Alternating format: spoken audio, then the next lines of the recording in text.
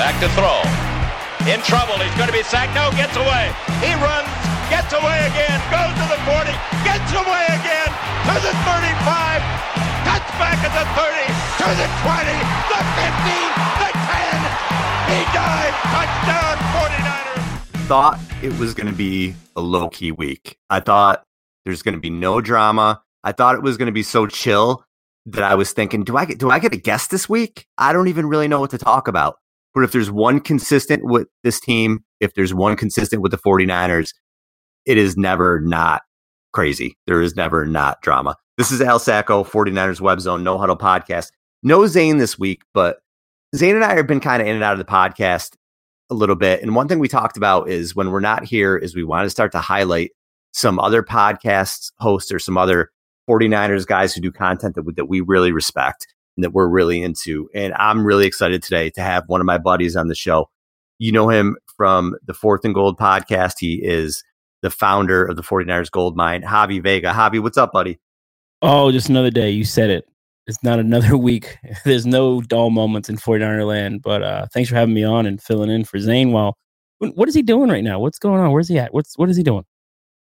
I don't know what he's doing. Zane is very mysterious, man. Like sometimes he just drops me a text and he's like, Al, I'm going to be off grid for a couple weeks. And I'm like, all right, dude, let me know when you're coming back. I don't know. I don't ask questions. I don't really want to know. I don't want to know what he does with his free time.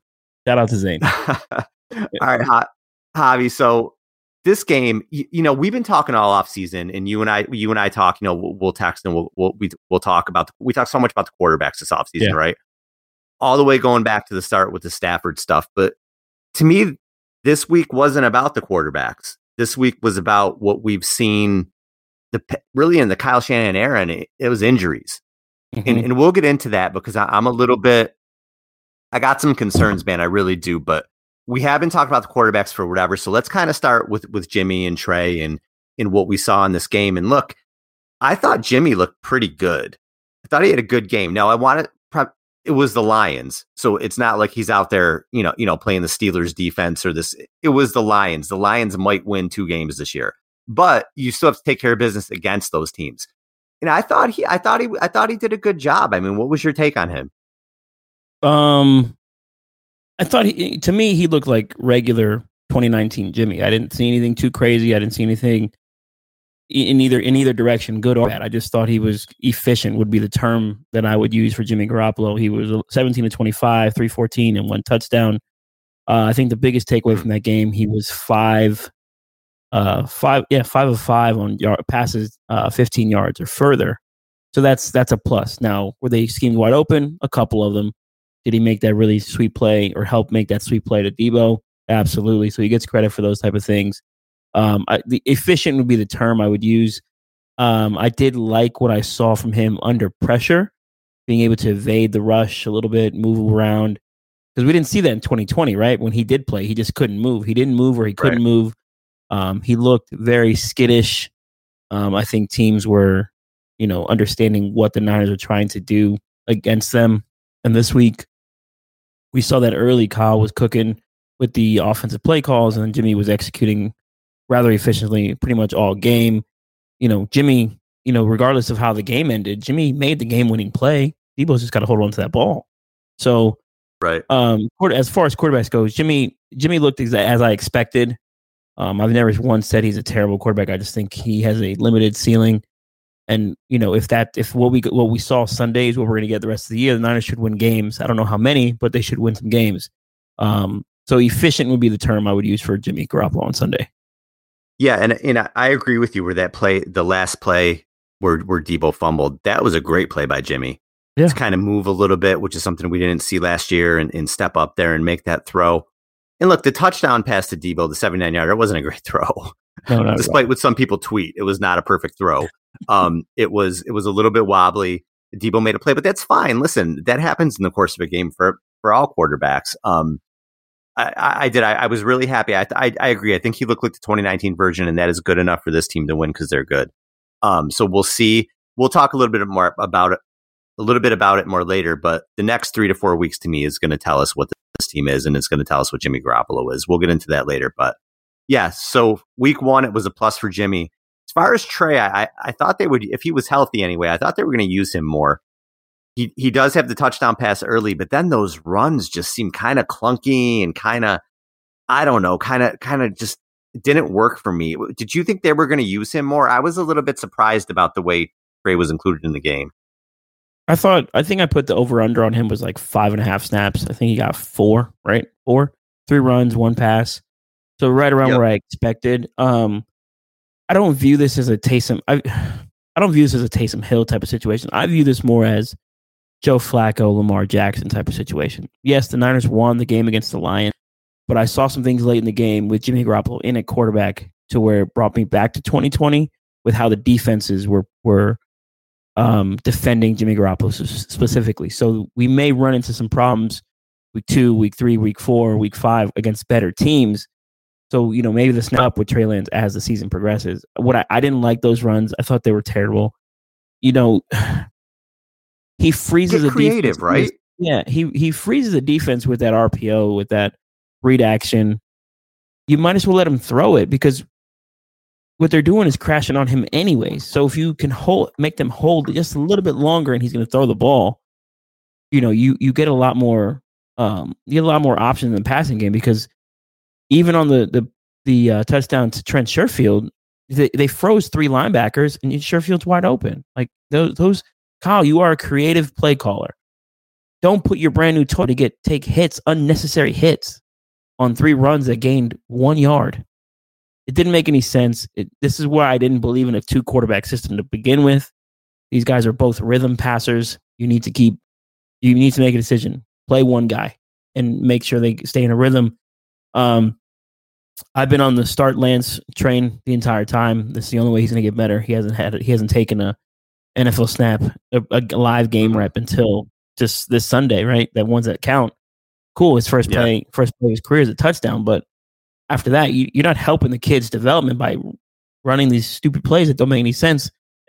Haven't established any type of rhythm in the offense to run those type of things, right? We know Kyle Shanahan's also a rhythm play caller. When he sees something, he's setting something up. We can use these runs with Trey Lance after maybe you set up the run action that ends up being the pass play, right? The RPO that turns into a pass play as opposed to the run play. So now you get teams to bite, come up, and then you're throwing it over their head, or you got guys backed up and it allows some free space for Trey Lance to run the ball. We saw that early on with Colin Kaepernick. It worked to Colin because he was playing full games. It was all very sequenced and rhythmic in the offense. So Kyle just needs to make a decision on what he wants to do with these guys. Yeah, and I just hope if he is going to get Lance in there for 4 or 5 plays, that it is a little bit more creative than running into the line. Let him get out there and throw the ball a little bit. Like you said, the RPOs, defense is biting on it. Try to take a shot, man. And I know it's just 1 week, and we'll see what happens from here on out. Maybe he wanted to take it slow, but I was a little bit, I don't know. I don't want to see disappointed. I just thought there'd be a little bit more big play.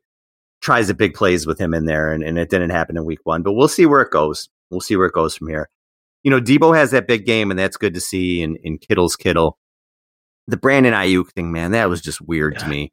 And then Kyle comes out when he talks about the hamstring, and I'm like, all right, Kyle, I don't trust anything when he talks about injuries at this point anyway. Something's up there to me. Something strange. If his hamstring is so bad, you're letting him return punts? Like, I don't really get that. He played 26 snaps on offense. Wasn't involved in the offense at all. So I don't know if this is a doghouse situation. I don't know if it's just a light of fire under his ass situation. I don't know. Maybe if he is worried about the hamstring, maybe he is telling the truth. I don't know. We know Sherfield's played well. But listen, when you look at the long term for the 49ers, Trent Sherfield's on a 1-year deal. Yeah, do I hope he can stick around and be a role player for the team? Sure. Brandon Ayuk, we were talking about 3 weeks ago, was a guy who's going to be an 85 catch number 1 receiver for you when he's not in the game plan week 1.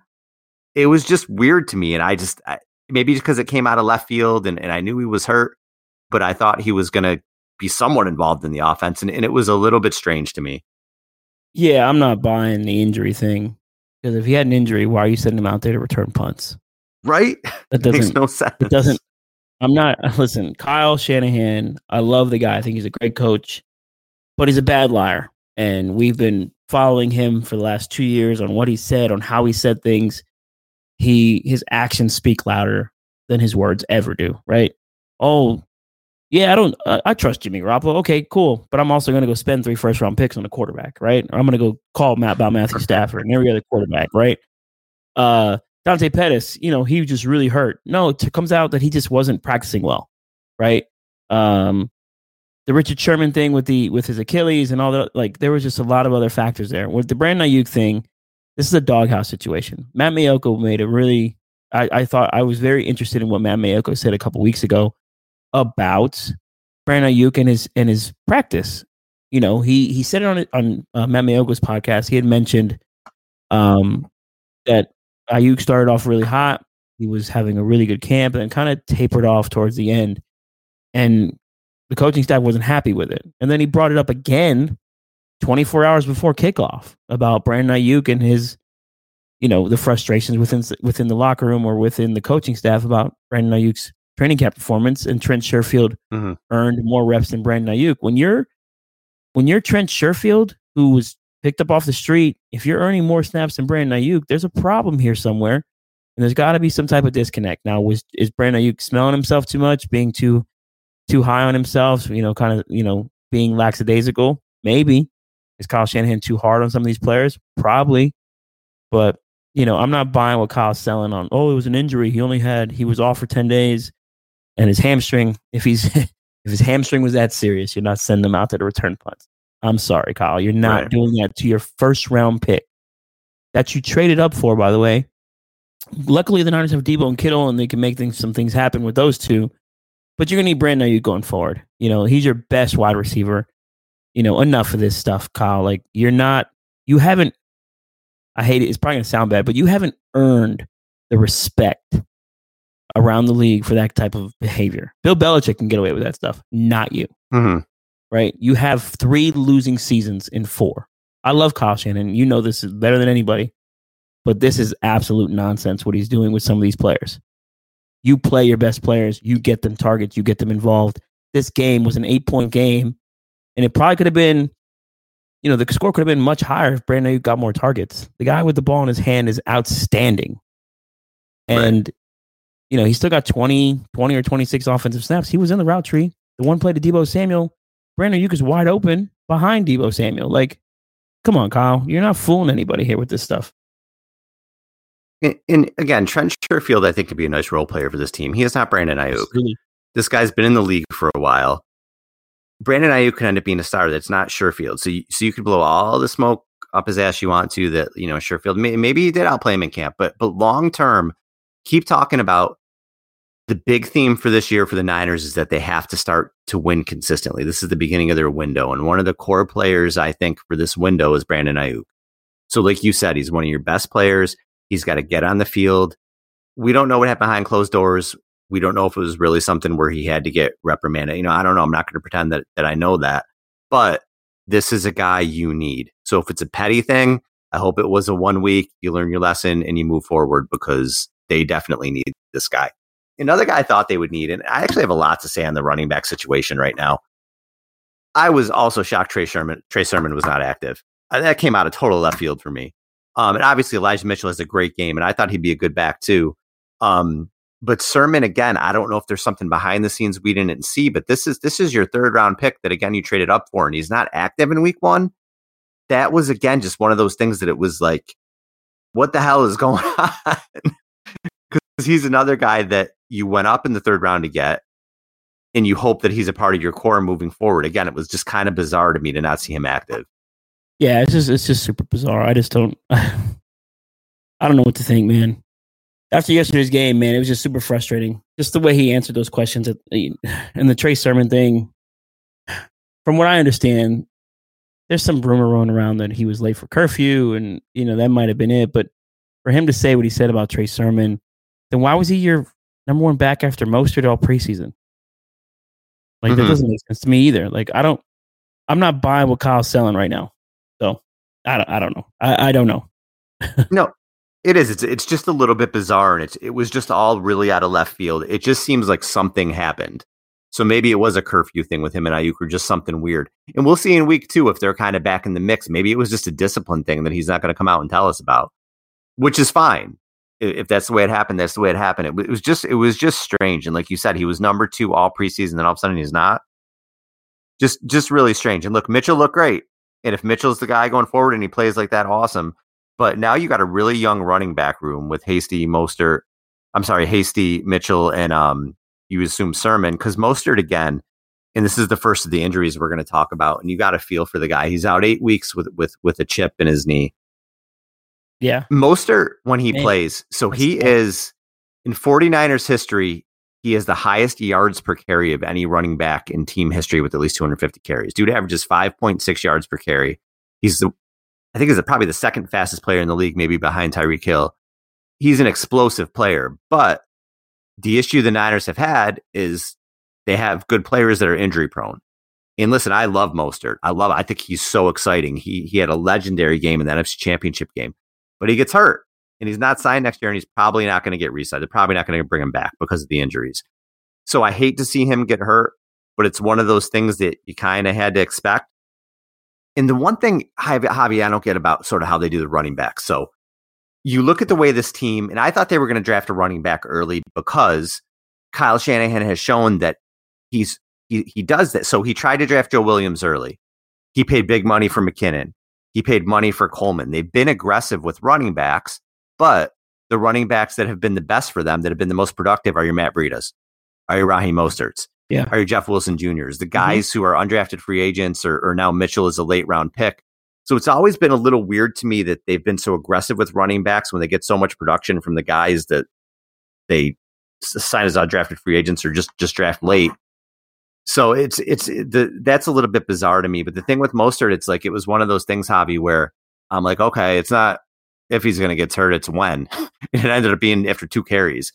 So that's really frustrating. And this running back room is going to be interesting to see how it shakes out moving forward. Yeah, I mean, I didn't hate the pick when they made it. I didn't understand it. You know, I thought the Niners would needed to get a wide receiver and a corner with their second and third round picks. They chose to go with Aaron Banks, who was also a healthy scratch because he hasn't fit the role for this offense. So that's another conversation. Trey Sermon being a healthy scratch is just another head scratcher. And then, you know, with this offense, there's no reason for you to draft a running back that early, right? I'm a big Trey Sermon fan. I like the pick, you know, but in all reality, then Kyle Shanahan's going to get production out of anybody in that position for the most part. When it comes to Mostert, man, that's just rough. Like, he had the knee issue last year after the Jets game. It kind of just never healed, I guess, correctly. Remember, he was wearing a knee brace. He said, you know, it was no big deal. And I think it's the same knee I think the same knee was injured as the one he had the brace on.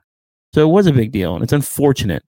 You know, luckily the Niners have a Sermon, a Mitchell, Jermichael Hasty, and Jeff Wilson should be back by week 6, week 7. So that helps. Mostert's expected to miss 8 weeks, so you can have him towards the back end of the season. I'm on the thought process to limit Mostert's carries anyways. You know, keep him at 120, 130. You know, you don't want him to have a huge workload because you're going to optimize his efficiency that much more when he's getting those type of touches that are, you know, where he's not breaking 150 touches. You want him to do that. You want him to be that way because he can't stay healthy. And it's no fault of his own. It's just some guys' bodies just can't withstand the beating and the pounding. And I think another thing with the NFL is just get rid of turf fields. Just get rid of turf in general. That might help out. It's so brutal. His knee and ankle and foot injuries too.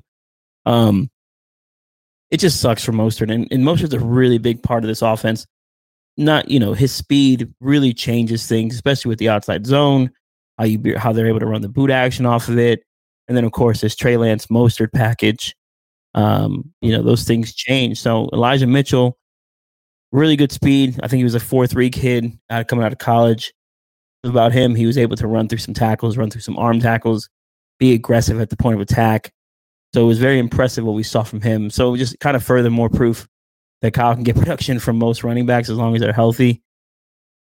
19 carries, 104 yards, and a touchdown. Like, you know, stop wasting early draft picks on running backs. It's just not worth it because you're not going to pay them anyway. So just keep drafting running backs every year late in the draft, or find undrafted free agent guys like Matt Breida, and you'll be fine. I just don't understand some of this thinking, especially after the fact. And a lot of these rookie running backs tend to hit a wall at the end of the regular season. So I guess in a perfect world at this point, when you look at where the Niners are set up, they get production early out of Mitchell and Sermon, and then towards the end of the season, you have Mostert and Wilson back, hopefully, and maybe hopefully for a playoff run, and those two can help you get in there too. It is a deep group. That's why I kind of thought Wayne Gallman was going to make the team, just because if there was an injury to Mostert, he would have been a vet type guy, a guy who started before. He filled in really, really well for the Giants. There was 4.6 yards per carry when Saquon Barkley went out last year when he was starting. He scored a lot of touchdowns for them. And, the Giants aren't exactly a high-profile offense, so he had some really strong games for them. I was surprised when they let him go. Now we'll see if maybe they have to pick up another vet. I don't really know what's going to happen there, but we'll see moving forward, I guess, what Kyle's plan is for that next week. So I guess I think there's one out there, Duke Johnson, would fit the mold, and he's on a practice squad, so that might be one to make a call about. Yeah, I saw that. I thought that was an interesting name too. They definitely have to get somebody like that in there. He can catch the ball. That would be an interesting guy to maybe bring in. And like I said, yeah, I think they're going to get somebody in there soon. All right, a couple things on the defense, and we'll start with the Jason Verrett injury. And this is, all right, I can go on these cornerbacks forever. First thing with Verrett, I want to say, I'm heartbroken for the guy because he struggled with injuries his whole career, comes back. He has a terrific season last year, gets a 1 year deal with the Niners. And you think, all right, has this guy finally is he going to be able to stay on the field? And then he just gets the ACL injury. You could see how he was just distraught, right? In tears, and all the air was taken out of the team after that. Feel awful for him. And I really hope that he can get back because he is a hell of a player when he's healthy. It's terrific. Having said that, the 49ers, when you look at their cornerback room, Jason Verrett played 6 games in 4 years. Last year was the first year he was really healthy. They put a lot of faith in him this year to be their main corner and stay healthy. And that was a huge risk. There's not much behind him on the outside. I don't worry about K'Waun Williams in the slot. But behind Verrett, you have Mosley, who's okay. I mean, he's a second corner, I guess. Then there was really nothing else. You draft Ambry Thomas. Lenore looks great so far. But then you got a journeyman. Well, not really journeyman. He's always with the 49ers. But I guess Dante Johnson doesn't excite anybody. You bring in Josh Norman at the end of his career. They just signed Dre Kirkpatrick, right? Yep. Again, a guy who's, but sort of at the end of his career. Richard Sherman, I'm sorry, he looked done last year. I think if he comes in, it doesn't excite me at all. I've been talking about it all off season. The cornerbacks scare me. They're one injury away from a problem. And now they may have both of their starters out next week. To me, the way that, again, I wish the best for Verrett, but the way that they handled this to me was absolutely mind-boggling. Absolutely mind-boggling that they didn't bring in another vet and they put so much stock in a player who's been injured his whole career, really. Really. So we'll see where this goes, Javi. But to me, it's another thing kind of like Mostert, where like it wasn't a matter of if, it was a matter of when. And it bit them in the ass right away. Right away. Now they have to deal with it after week 1. Yeah, I mean, if anyone's paying attention, I think most 49er fans understood that the cornerback room was light. Keller Witherspoon say what you like about the guy. He had his moments. He was pretty, he could be used right now. Emmanuel Mosley's absolutely. You got guys behind him, Ambry Thomas, Deommodore Lenoir, who had a really good game yesterday, but Ambry has been thus far a large disappointment, being a 4th round pick. So that's rough. With Verrett, you said it, man. You just feel bad for the guy. The guy, he fought back from a ACL, then Achilles. Then he comes to San Francisco. He plays that one game against the Steelers. I think it's like 3 snaps. He gets torched and his knee just never gets right. And the Niners stick with him and they stick this out. They see this through. He comes back 2020, rewards this team, and the Niners reward him with a 1-year contract. It's just, this is the thinking with the 49ers is kind of frustrating as well. They are in the Bay Area and the Silicon Valley. Everyone wants to run this money ball type of stuff. And I think they use that type of logic when it comes to players with injuries. Like, yeah, we can rehab these guys up, blah, blah, blah. Sometimes it's just best to let guys go with injury histories, or don't draft guys with injury histories. And that's why you run into so many problems. And it's not the training staff issue. Right. It's your evaluation process, the medical process. Now, Jason Verrett gave him one really good year, and this is why I'm not super high on this 49ers team this year. I think they'll be a playoff team. I think they have the ability to win 10 games.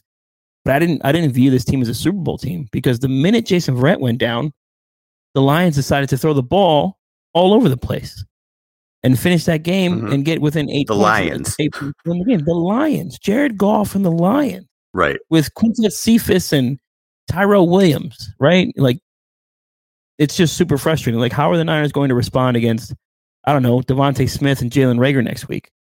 What about week 3 when you got to play Devontae Adams? And week 4, you got Seattle and DK and Tyler Lockett, and then Arizona comes up. Like, you're in trouble if you can't fix your cornerback room.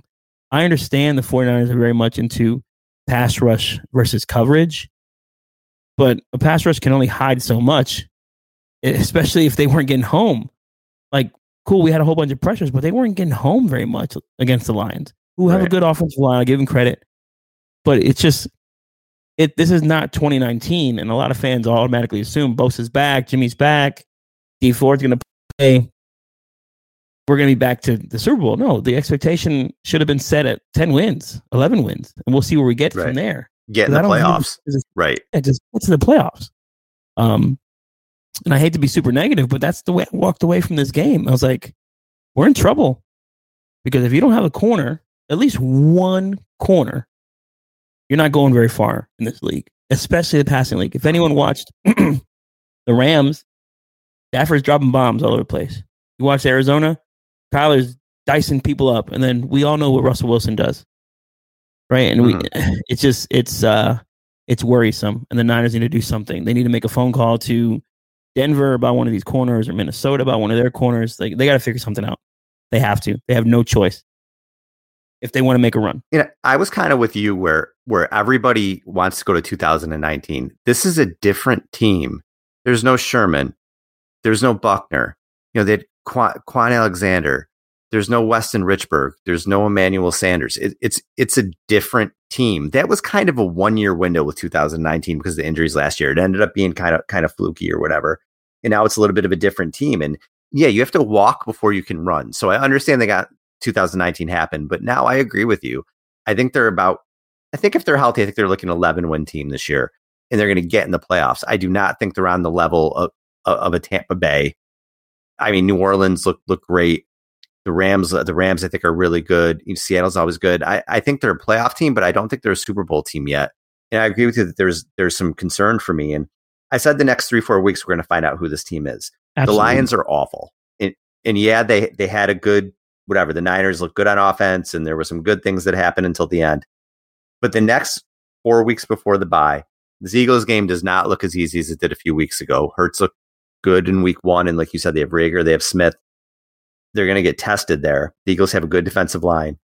Then you got to play the Packers. So I don't care what they looked like in week 1. Aaron Rodgers is Aaron Rodgers. Then you have the Seahawks with this secondary with Metcalf and Lockett. Are you kidding me? And then they got to play the Cardinals, who, again, everyone wants to say, oh, Cardinals, Cliff Kingsbury is a bad coach. I don't care. They got a lot of talent on that offense. And another thing, Javi, that with these next games, what do the Niners have trouble with? Mobile QBs. Yep. And you got Hurts. Rodgers still move around. Wilson always gives them fits. Kyler Murray. So we're going to see a lot. And even the Niners in 2019, when they had that dominant defensive line, those mobile QBs drove them crazy. So we're going to find out in the next 3 or 4 weeks what this team is. We're going to see the offense when Chandler Jones is coming after Garoppolo. When the Smiths are coming after Garoppolo for the Packers, that Eagles defensive line. We're going to find out a lot more in the next 3 or 4 weeks. And I hope they're 1-0 right now. I hope they come out at 4-1. I don't think they're going to. I think if they're 3-2 from there, I think we consider that a win going into the bye. Because like you said, right now, that cornerback room, there's major issues. And also the run defense really did not look good, which was also concerning. Yeah. And I don't know if that has to do with Kinlaw not being there. Bosa and Ford, I think, are going to take a little time to get back in the swing of things. But the run defense is what scared me a little bit. Maybe it was Kinlaw, but like you said, I think there's some concerns there, and we'll see in the next 3 or 4 weeks. Yeah, absolutely. Before we get into the run defense, David Lombardi just tweeted out Drake Kirkpatrick. We knew about that. And then there's interest in Richard Sherman.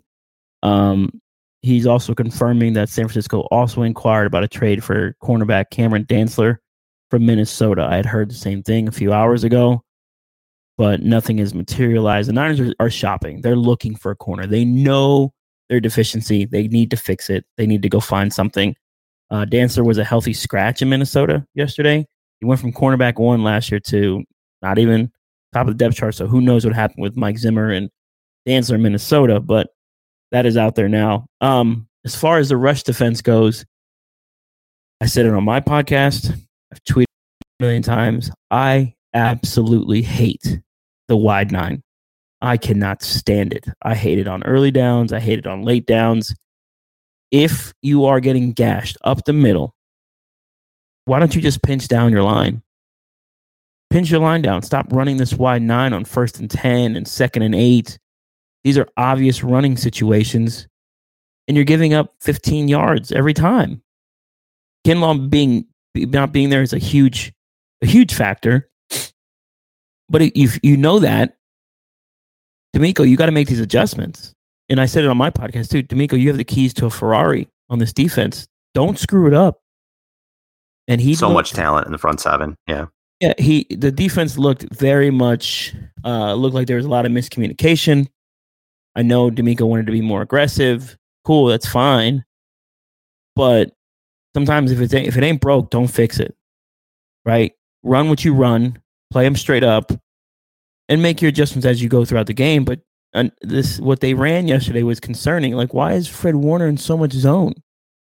Right? Like, I think the most exciting part of yesterday's game was their nitro package where they had Ford, Armstead, Ibukam, and Bosa. And the final snap of the game, it was Street instead of Armstead. But even still, that was probably the most exciting and creative thing I saw. This run defense is going to be an issue. And it was an issue previously. But once, Saleh made the adjustment to kind of get away from that wide 9, we saw a lot better run defense. I just think the Niners need to get rid of it in general. Use it sparingly. That's the biggest concern for me.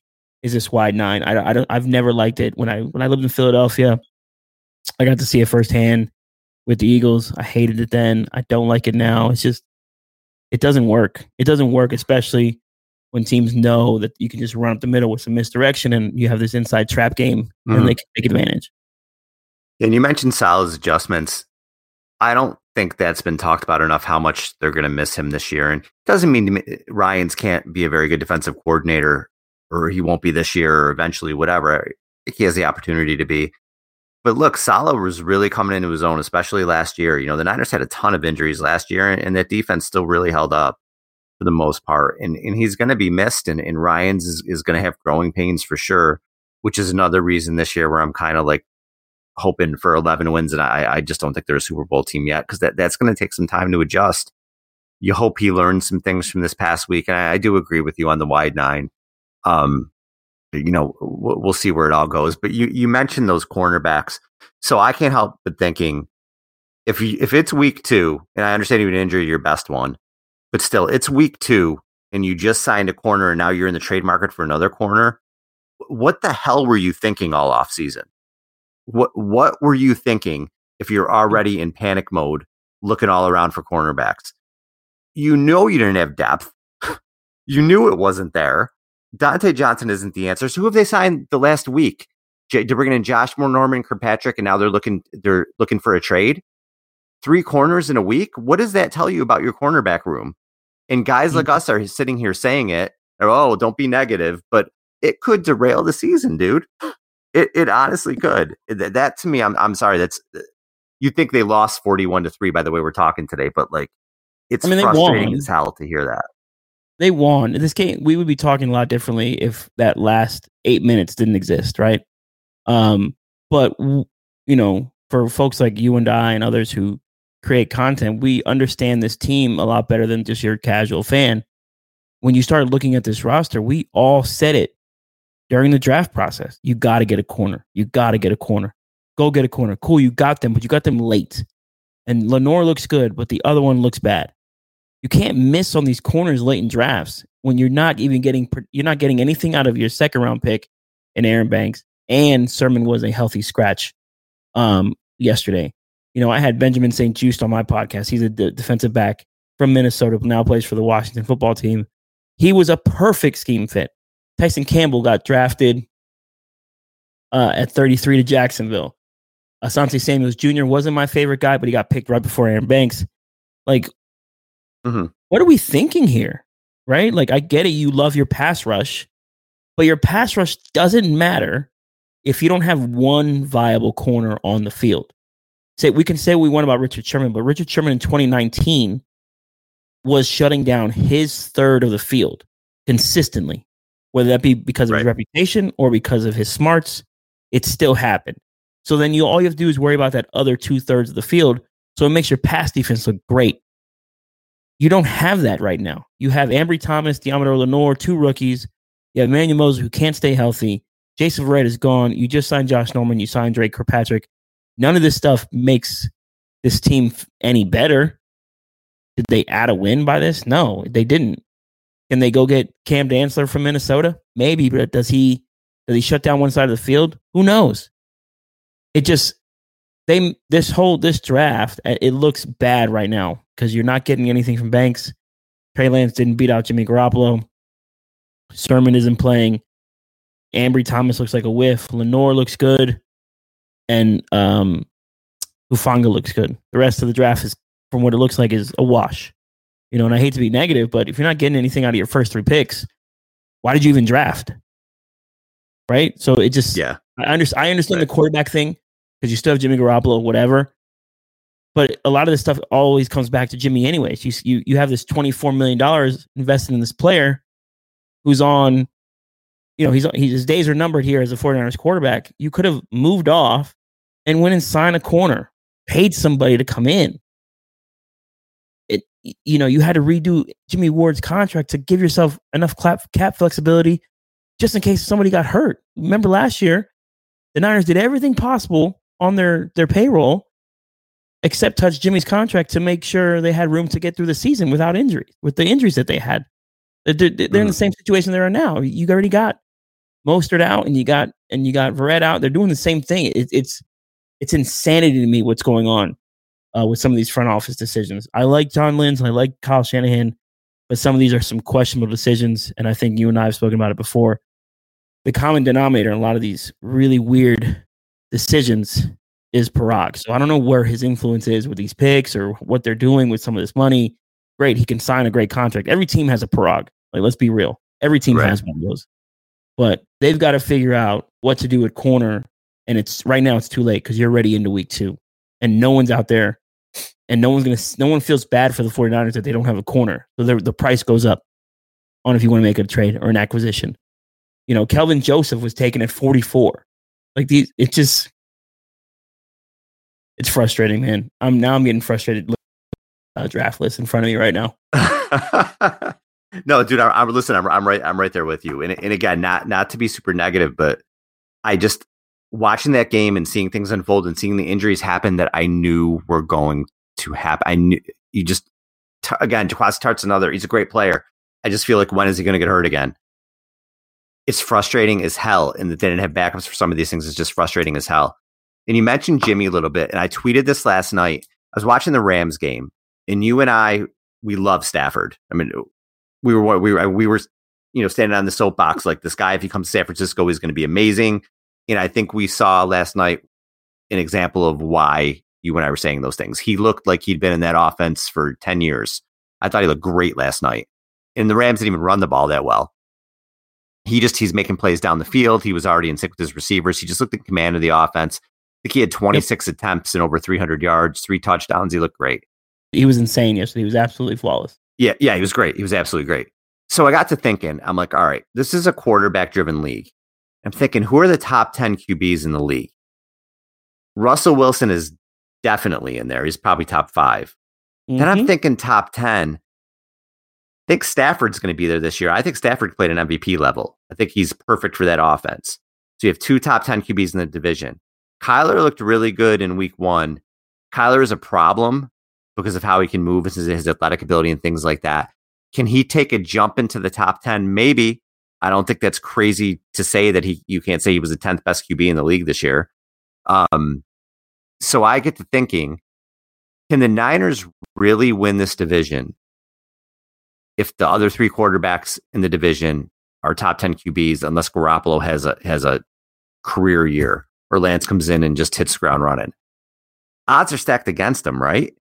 Yeah, I mean, McVay has earned the respect around the league. He's got 3 playoff appearances in 4 years. He's likely going to make another playoff appearance. That's 4 out of 5. Got Stafford. Russell, we know what Russell Wilson can do. Kyler is going to be Kyler. He gives you so many different elements. And we have the worst quarterback room in the division.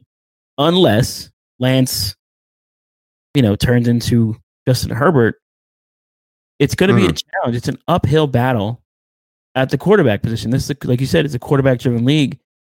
Yeah, Jimmy was 17-25 on Sunday, but none of that was spectacular. It was a bunch of easy stuff, the Jimmy gimmies, the stuff over the middle. Teams know what's coming with this offense. And again, if you go back and watch that Detroit game, Detroit started sitting on everything over the middle. Seattle knows this Niner team inside and out. Rams know this team inside and out, etc. It's an uphill battle. The Niners need to win 4 of 6 in the division to even make a wild card. They have to. There's no way you're going to win the division 3-3. Right? You're not going to do that. It just doesn't add up.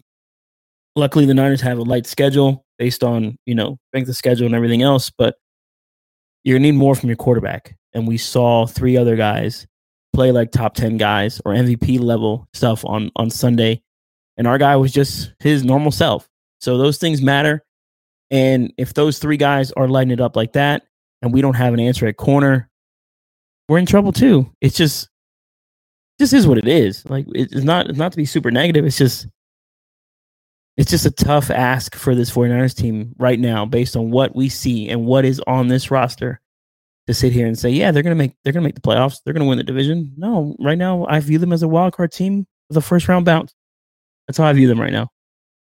Yeah, I'm kind of right there with you on that. And when you watch the teams in the division, I mean, the Rams, Jefferson, Kupp, Woods, Higbee, just their weapons everywhere in the passing game. The Cardinals look scary in the passing game. Metcalf and Lockett are, they're right up there in terms of 1-2 in the league with receivers. It's going to be scary. It's going to be scary unless they can clean it up on the back end. And the quarterbacks I just mentioned, I mean, Stafford doesn't move that well, but Murray and Wilson are going to buy time.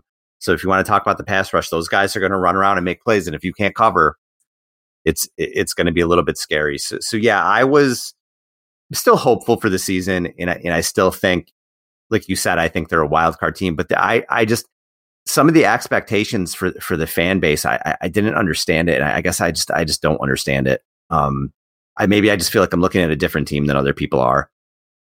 Bosa's great. He's coming off an ACL. Ford's coming off a big injury. And those were 2 guys who carried you in 2019. You said Jimmy's Jimmy. Now we have this Ayuk drama. Is he even going to be playing?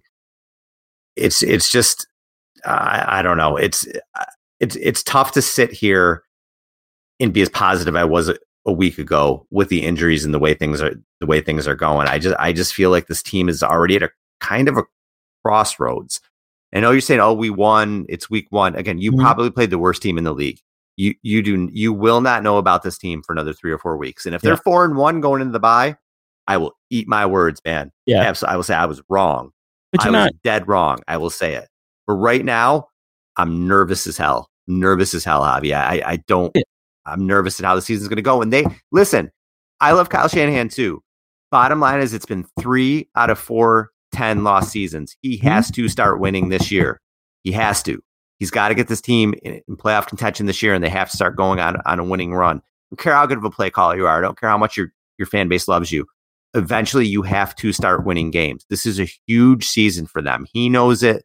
Lynch knows it. Everybody knows it. They have to start winning this year, or things are going to start to turn around quickly.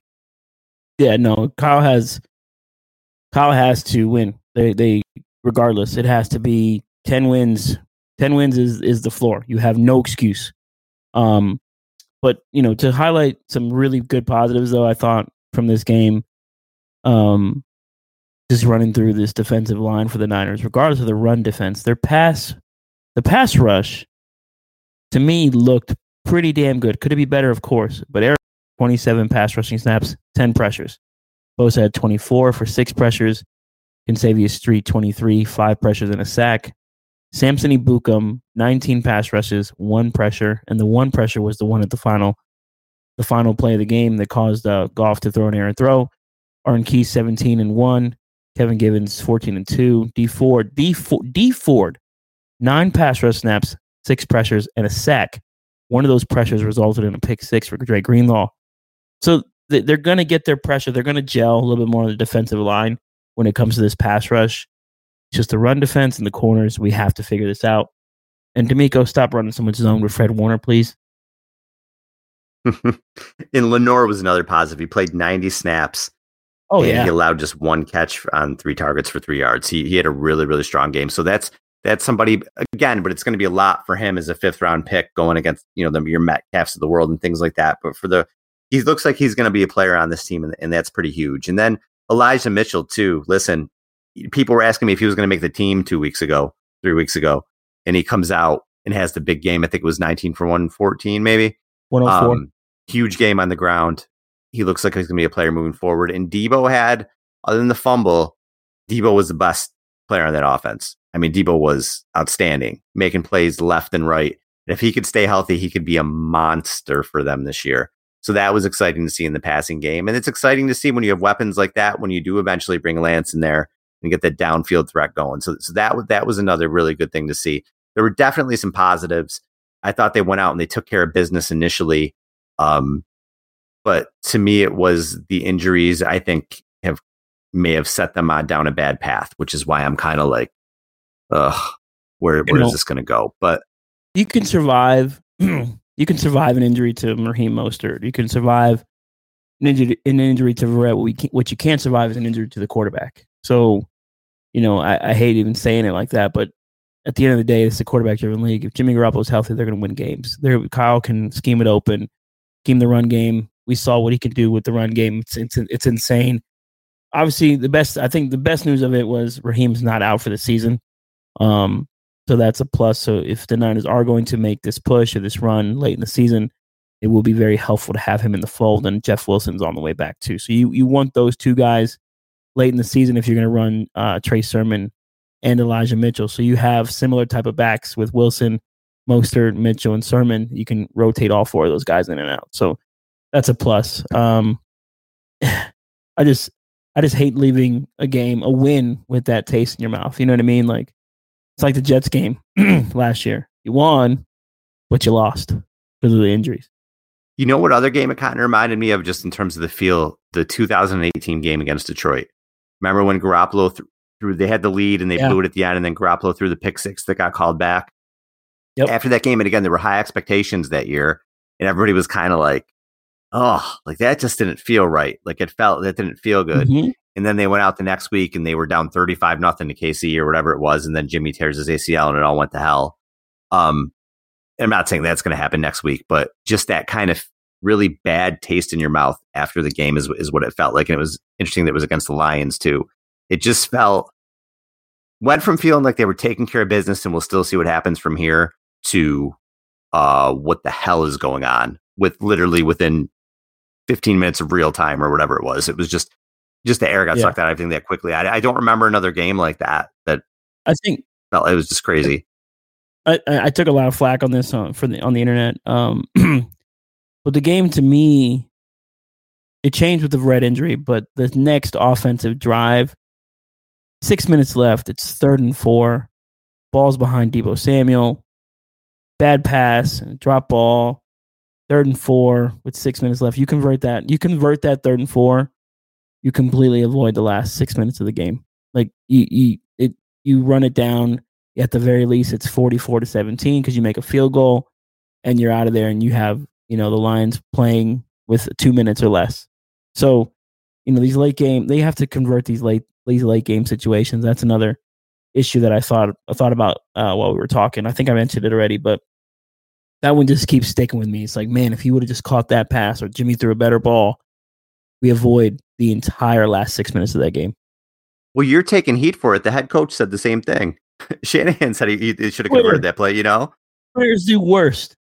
Because God forbid any fan says anything, because I'm not an expert, or I've never played. I've played football. Like, I understand how to watch football. I've watched the game for 28 years, right? I've been a Niner fan for 28 years. I know what I'm watching, and fans just don't know how to separate emotion. Automatically think you're slandering Jimmy Garoppolo. I'm like, no. The coach even said the same things. Like, hey, we convert that 3rd and 4, different outcome. Like, come on, man. Right. What are we doing? One of my themes this year for just everything is like, I'm just like entrenched in reality right now. And I don't want to sit here and look, am I a 49ers fan? Yes, I'm passionate about the team. When I'm pissed, I'm going to say it. When I'm happy, I'm going to say it. When I'm worried, I'm going to say it. When I think they're going to kick somebody's ass, I'm going to say it. But I'm going to be honest about it. Like, I'm not going to sugarcoat everything where everything's great and we're going to say what I feel, man. And when they screw up, or I think you say it. There's nothing wrong with that. I think it's funny that you say that and people get on you, and then the coach comes out and says the same thing, the exact same thing. It was a big play in the game. And that's what, listen, when you talk about great quarterbacks in the league, not that Tom Brady's never made a mistake, but 99% of the time Brady makes that throw, right? Like, the great quarterbacks finish that play, like you said. And when that doesn't happen, you're like, oh, Patrick Mahomes, you could say, well, he didn't play super great, whatever, in week 1. They still won the Super Bowl. He played terrible for 3.5 quarters. He still won. He still brought them back. They still make those plays at the end or whatever. So, yeah, it is what it is. If you get frustrated, it just, but again, we will see 3 to 4 weeks. We will talk. And if I am wrong, you could tweet at me. You could say whatever you want to tweet. I'm sure Hobby doesn't care either. You could tweet at us and say you guys are morons, but I am nervous as hell right now. Listen, we've been right a lot more than we've been wrong. That's all I'm saying. That's true. That's true. Hey, Al, I know this is not my show, but I did want to say something. Paris Harrelson passed away today. And that was a guy that I really enjoyed watching. So I didn't want to end the show without mentioning him. Sorry to interrupt you, but 37 years old. We don't know the cause of death, but rest in peace to Paris Harrelson. Was one of my favorite players during the Harbaugh, that 1 year with Harbaugh. And then, of course, with Singletary and Nolan and those guys. I always liked his play. He was kind of ahead of his time based on the type of linebacker he was. I was talking to Adam Snyder a little bit ago. He was heartbroken about it all. I just wanted to send some prayers out to his family and the Niners community, and just hopefully they're okay and they can get through this, and sending them peace and well wishes. Yeah, it's one of those shocking things you see and you just can't believe it, right? 37 years old, and I saw it come across Twitter, and I think Dante Whitner tweeted it, and you're just like, what? Harrelson, how did that even happen? And just said, your thoughts go out to the family and his teammates and friends. It's just brutal, man. You just hate to hear this stuff. It's just terrible. So hopefully they can find some peace. And like you said, he was a great player to watch. He was just a solid contributor to that team for a really, really long time. He was a good player, and yeah, just thoughts and prayers with that man. So, all right, before we take it out of here, Javi, what are you thinking for this week for this Eagles game? How are you feeling? I don't feel good about it. We just got done talking about the corners, and the Eagles have Devontae Smith and Jalen Reagor. Those guys are pretty damn good. Jalen Reagor, I was kind of suspect on, but he looked good yesterday. Now Atlanta stinks, but if you are not getting home on Jalen Hurts and you're having your corners play 1-on-1 4, 5, 6 seconds out there, we might be in trouble, right? What is Fred Warner going to do against Ertz and Goddard? Is Greenlaw healthy this week? I still think we can win this game because Kyle can scheme a lot of stuff open. And the biggest weakness for the Eagles is their corners and their safeties and their linebackers. So what does Kyle like to exploit? Safeties and linebackers. Last year, if we all remember, Kittle had 15 for 183 against this Eagles similar secondary and similar linebacking group. So there's some positives there. Jimmy Garoppolo is much better than Nick Mullins, so we shouldn't have some stupid turnover in this game. But who knows, right? I think this is going to be a close game. I got them 21-17, somewhere in that range. But as long as they come out with a win, they just need to stay ahead of the win, because Seattle has I forget who Seattle plays this week, but they're it's not the hardest schedule. But you want to make sure you're keeping pace all the way throughout. You don't want to fall behind early in this division, especially when you have 2 early division games. Yeah, the Seahawks play the Titans. I want to say the Rams play. I'm pulling it up right now. Yeah, the Seahawks are. Rams got the Bucks. Got Tennessee. So that's a tough one. And then Arizona, I think, plays the Colts. Actually, Arizona plays the Vikings. Never mind. So, it's still the Niners have the easiest of the four, but you still got to keep pace. And Arizona looked better than the Cardinals last week. Titans did not look good at all. And then, of course, the Rams and Bucks is going to be a really good game. It should be, right? That's an NFC Championship game preview, potentially. So, absolutely. It's going to be a great game. Yeah, I agree with you. I think it's going to be close. I think it's going to be close. I got it a little bit more higher scoring. I'd say more in like the 30 to 27 range. But I think that the Niners can definitely squeak this one out. If they don't, there's obviously problems there. But I see them squeaking it out. I see them 2-0. And look, things could be a lot worse than 2-0. That's a hell of a start. Then things are going to get dicey with the Packers and the Seahawks coming after that, which is another reason why you have to win this game. You do not want to be 1-1 playing Green Bay and Seattle. So I think that they squeak it out. I think they do it. And hopefully I'll have less to bitch about next week. So, yeah. Your fans are always going to bitch about something. I'm always going to find something to bitch about. It's what I do. You know what, dude? I'm from New York. It's like, if you're a Yankees fan, right? We bitch about things, right? It doesn't matter. We're going to complain. This Yankees team, I'm in a toxic relationship with this Yankees team right now, but killing me. Whatever. They did win today. Walk off. It's a whole other pod. The Minnesota. Oh my God. Oh, maybe we start a Yankees pod, Javi. We get a Ponte. Exactly. We might as well. My wife hates me already that I'm doing so many shows today, so we might as well. So. You know what? Let's maybe table that. Maybe we talk and maybe we do some Yankee stuff. It's not a bad idea. All right, man. Listen, I appreciate the time today. I know I kind of called you last minute to come on the show, so I really, really appreciate your time, man. It was fun. Absolutely. Thanks for having me, bro. I appreciate you. All right, guys. Till next week. For Javi, this is Al. Thanks.